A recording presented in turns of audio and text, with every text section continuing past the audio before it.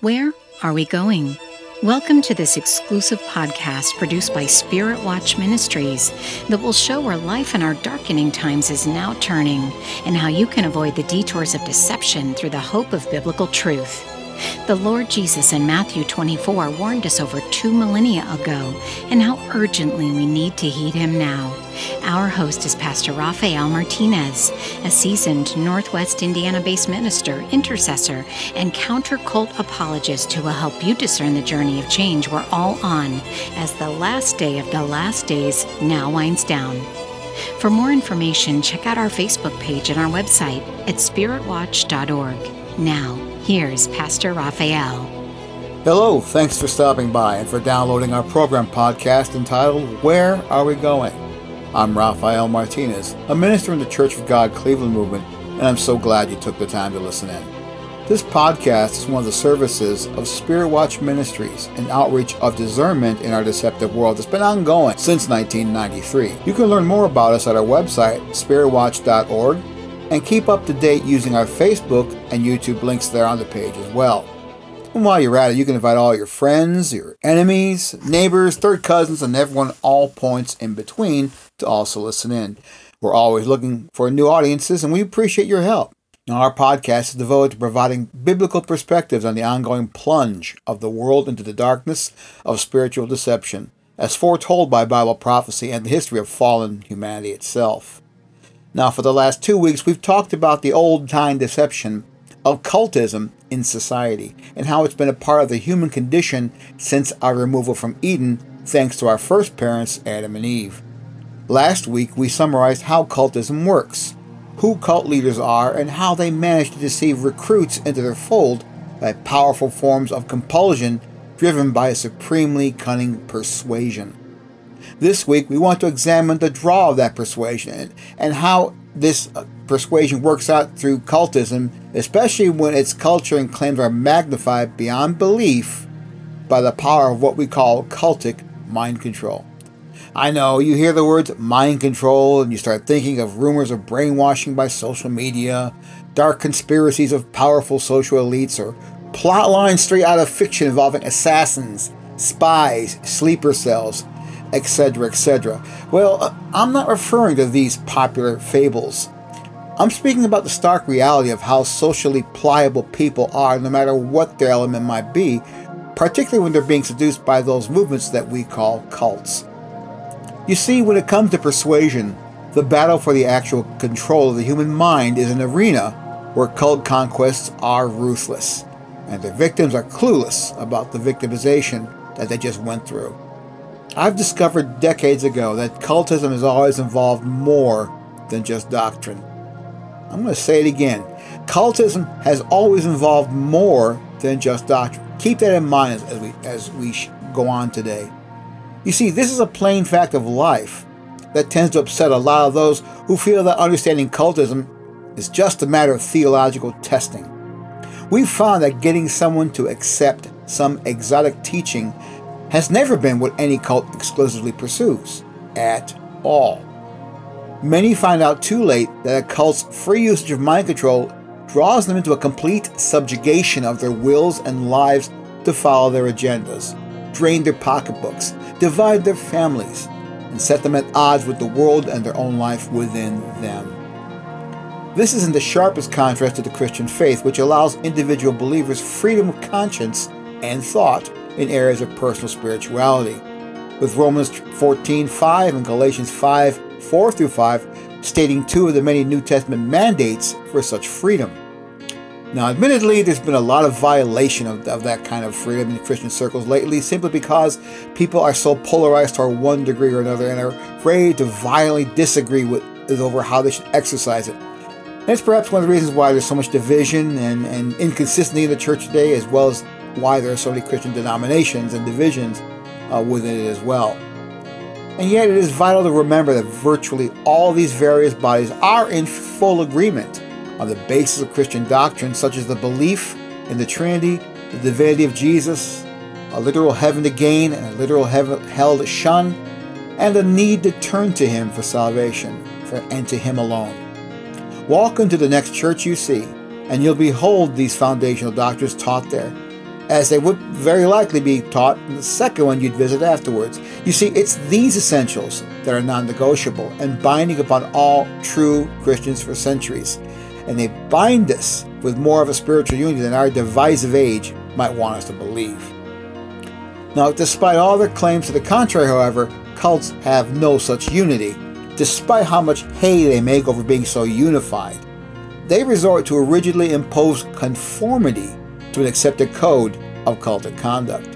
And this conformity is achieved by the cult's incredible ability to control behavior by the control of thought, through their ability to master what we call cultic mind control. It's an absolute conditioning of the thoughts and deeds of cult members that is so radically transformative that it leads people to changes in their lifestyle, their values, and their direction, and their way in life that would have been unthinkable before they became subjects of the cult's indoctrination.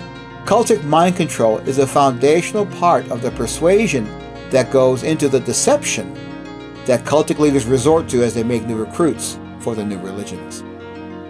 As we've said, in reaction, Christians usually go no farther in trying to understand cult groups than by making the comparisons of their doctrinal differences with the Christian faith to draw the boundary lines.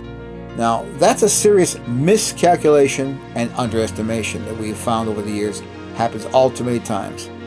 Don't make that same mistake, we beg you. Certainly, doctrinal differences are of fundamental importance, but there are other equally vital points of reference that you must be aware of to create a balanced understanding of what a cult is and how it works. And this is because cults don't rely upon doctrinal approaches exclusively in their own recruitment efforts to persuade others. They develop solid relationships with prospects that prepare them for deeper social indoctrination into that group's culture. And it's within these energetic interactions and sharing that the persuasive power of cultic mind control is so powerfully leveraged. That aspect of human culture is often completely underestimated, misunderstood, or ignored by those trying to understand how cultism ensnares its prey. As I've said again and again for years, cultism is more than just doctrine. For cults use unethical forms of manipulation and mind control that compels members to submit to the group's agenda. Our purely theological definition is incomplete without taking into consideration the profoundly authoritarian social control that cultic movements and settings achieve.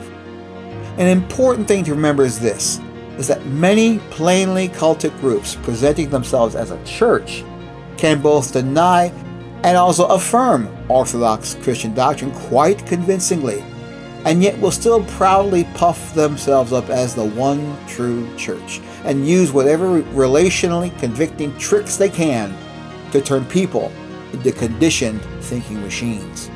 They don't mind helping God out by justifying the use of flattery, lies, and social encounters that are meant to impose this change upon those they believe that they're helping. When combined with their absolutes of twisted scripture, intrusive community influence, and freely reinterpreted forms of Christian spirituality as a creed to live by, cultic mind control can easily become the deepest personal hole someone can fall into. You can substitute a purely secular form of belief system of any sort, or some sectarian version of a world religion, or a new one altogether, but the hole is just as deep and the same, and many we've found never return from it. Having been in a ministry to those impacted by cults since 1983, I've spent untold amounts of time grappling with this issue of cultic persuasion. Seeing people get caught up in cults who I thought should have known better has caused me no end of soul searching. My collegiate study in the latter half of the 1980s of history and psychology and sociology in conjunction with pastoral studies of the Bible helped me understand how observable and predictable human behavior is, with God's Word providing the greatest of insights. And in 1992, I began to draw more insight on how human predictability plays directly into the persuasive power of cults to lead followers into social and spiritual slavery. The work of Dr. Ron Enroth about churches that abuse provided this, and among the other first resources I read was written by the late Dr. Paul Martin in his book, Cult-Proofing Your Kids. He brilliantly and concisely observed that cults use methods that deprive individuals of their ability to make a free choice by the use of deceitful recruitment techniques to recruit and assimilate members and to control members' thoughts, feelings, and behavior as a means of furthering the leader's goals. End quote. Now, it's something almost all outside of cults see, but never quite can put their finger on or understand. And it's that that outwardly cult groups will appear to be upright fellowships, but that a different picture is revealed when one looks into their organization beyond their public image. Their action plans to accomplish what they perceive as righteous living are riddled with a blatantly coercive influence that has brought so much sorrow to our society today. These plans are a powerful form of social engineering that's called thought reform, the process of how a person's thoughts can be changed by influences they never saw coming from the new friends and centers of meeting that they came to trust. Thought reform is at the foundation of cultic mind control. It contains the relational mechanisms that are applied by cults to gain their followers' attentions and commitment. It is first introduced by a period of what's called love bombing. That's the showering of attention and care, overtures of friendship and positive regard upon recruits who are meant to gain a hearing for their belief, and every effort to engage them in this way is used, be they by free dinners, fun events, rousing discussion groups, or passionate conferences on the weekends. Love bombing is the doorway to the path into the transformation of the subject's heart, mind, and soul. And once you're around savvy, sharp, and seemingly enlightened people who want to spend a lot of time with you, who listen to your questions and your junk, and who offer answers to questions left dangling everywhere else, you've just become hooked into the all-too-familiar enterprise of cultic thought reform. 3 generations ago, psychiatrist Dr. Robert J. Lifton's classic book entitled Thought Reform and the Psychology of Totalism set forth 8 criteria that describe how cultic mind control is used and how it works. You can see how the context of this thought reform takes place within human relationships and group dynamics intentionally brought together by manipulative human leaders in groups. Here are some concise descriptions of these 8 marks to help you see how cults control their membership, transforming and changing people in unimaginable ways, controlling behavior by controlling thought and belief. Now, see if these sound familiar, and if they don't, we'll offer a few examples. We'll cover 4 of these today, and we'll next week describe the other 4.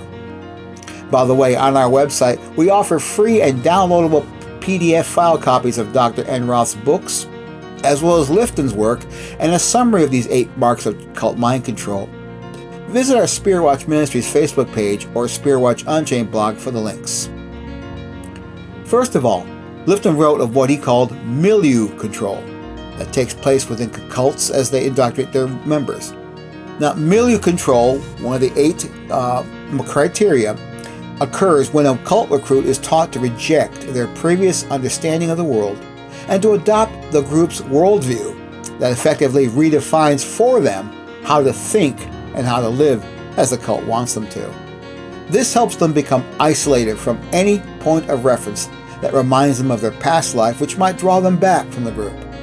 It roots them into an alternate view of life that the cult wants them to see things by, which excludes any other perspective other than their own approved one. The late Gwen Shamblin used the sing-song of the Matrix's verbiage to ensure her remnant fellowship slaves saw the world for what she said it was, as you'll hear in this clip. Again, free your mind from the old world, the world of passions and lust, and get what you want when you want it type of world. Get away from that. The world is owned by Satan. Oh yes, it looks good out there. It's full of teachers and doctors and churchgoers. And yet, the first thing you need to know is that that world is full of your enemies. Enemies to you, enemies to God, enemies to this new system, enemies to the spiritual world.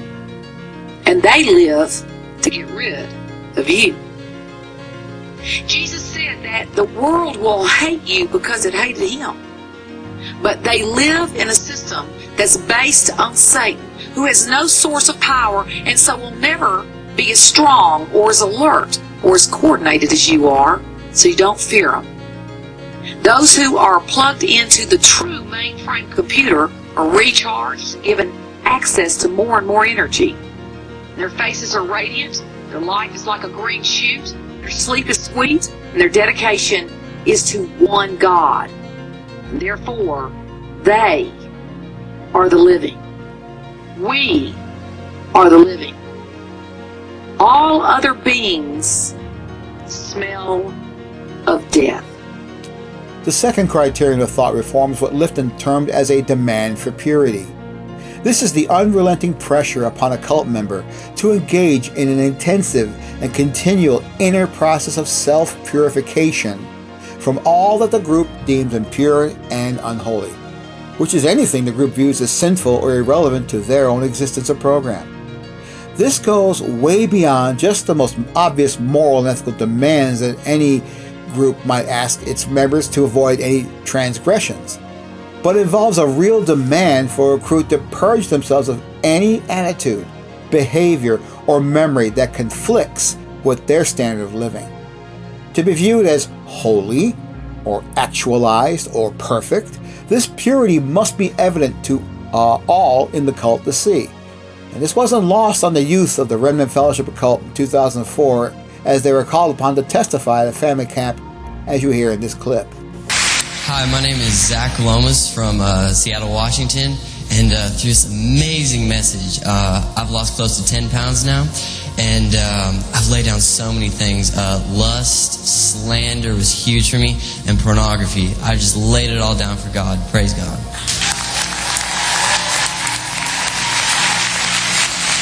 Hi, I'm Jason Watson from Milwaukee, Wisconsin. I've lost 105 pounds through this message and just a ton of pride and greed and drugs and alcohol, and I just praise God for this message, and you guys can do it too. Keep it up. Hi, my name is Monica Ruth. I now live in Nashville, Tennessee, and God has graciously and mercifully taken over 30 pounds off my body, and greed and pride, and just I'm under authority. Hi, my name is Melissa Cook, and right now I'm from Indianapolis, Indiana. I'm 22 years old. God has taken off 40 pounds of greed. I used to complain about everything. I was lazy, depressed, stuck in excessive exercise, and God has shown me true life. A third criterion Lifton calls the cult of confession. This is the supposedly beneficial communal exercises the group conducts in a variety of settings to reinforce submission to cult leadership authority, by compelling members to confess their sins and shortcomings openly to confessor figures who will keep a record of them, either in actual documentation or a commitment to their own collective group memory. These sessions are personally applied in private discipleship or corporate group meetings. This confession always results in some form of discipline, such as shaming or fear, or imposed guilt upon members by leaders, regardless of the personal costs and trauma it can cause. This outrageous condition is accepted routinely as a Christian form of spiritual formation, as seen in this testimony by ex-members of the International Churches of Christ. Scott Deal says that if a church member started to question the system, showed signs of independence, his old sins would be brought up and used against him in what's called a breaking session. What you're to do is you're to get an intimate knowledge of their sins, so you know everything they've been doing, and then you get them in a situation where you verbally pistol whip them for several hours. Then you get them to fast and go think about what you and usually a group of other people have said. It's almost never an individual private conversation between me and somebody else. It would be me and 2 or 3 other leaders or 2 or 3 other members on one person. All picking on this person. Yes, and all chewing him out and showing their disgust for his actions and for his life and for whatever. Then the person who is being broken is expected to write a self-criticism, a sin list. This list was obtained from an ex-member in Toronto. I was a ferocious monster. I was deceitful. I was destroying people. I was a phony. I was a fraud. They don't come back in tears or just really incredibly ashamed of themselves and really groveling, then you tell them they're not there yet. And you go through another several-hour session of this thrashing. It's your whole existence on a spiritual level, however you define it, that's being brought out, laid out before you, and you're being told that you're nothing and you're lousy and you're not going to make it. You're going to hell. You're sending those people around you to hell. You're terrible. And the fourth Liftonian mark of thought reform we'll review today is what he calls mystical manipulation. It occurs when a member is confronted by an event or a process involving a spiritual experience that the cult affirms is an extension of their mastery. These are viewed as signs or wonders that could be some inner spiritual illumination or the beholding of some miraculous occurrence in their daily life.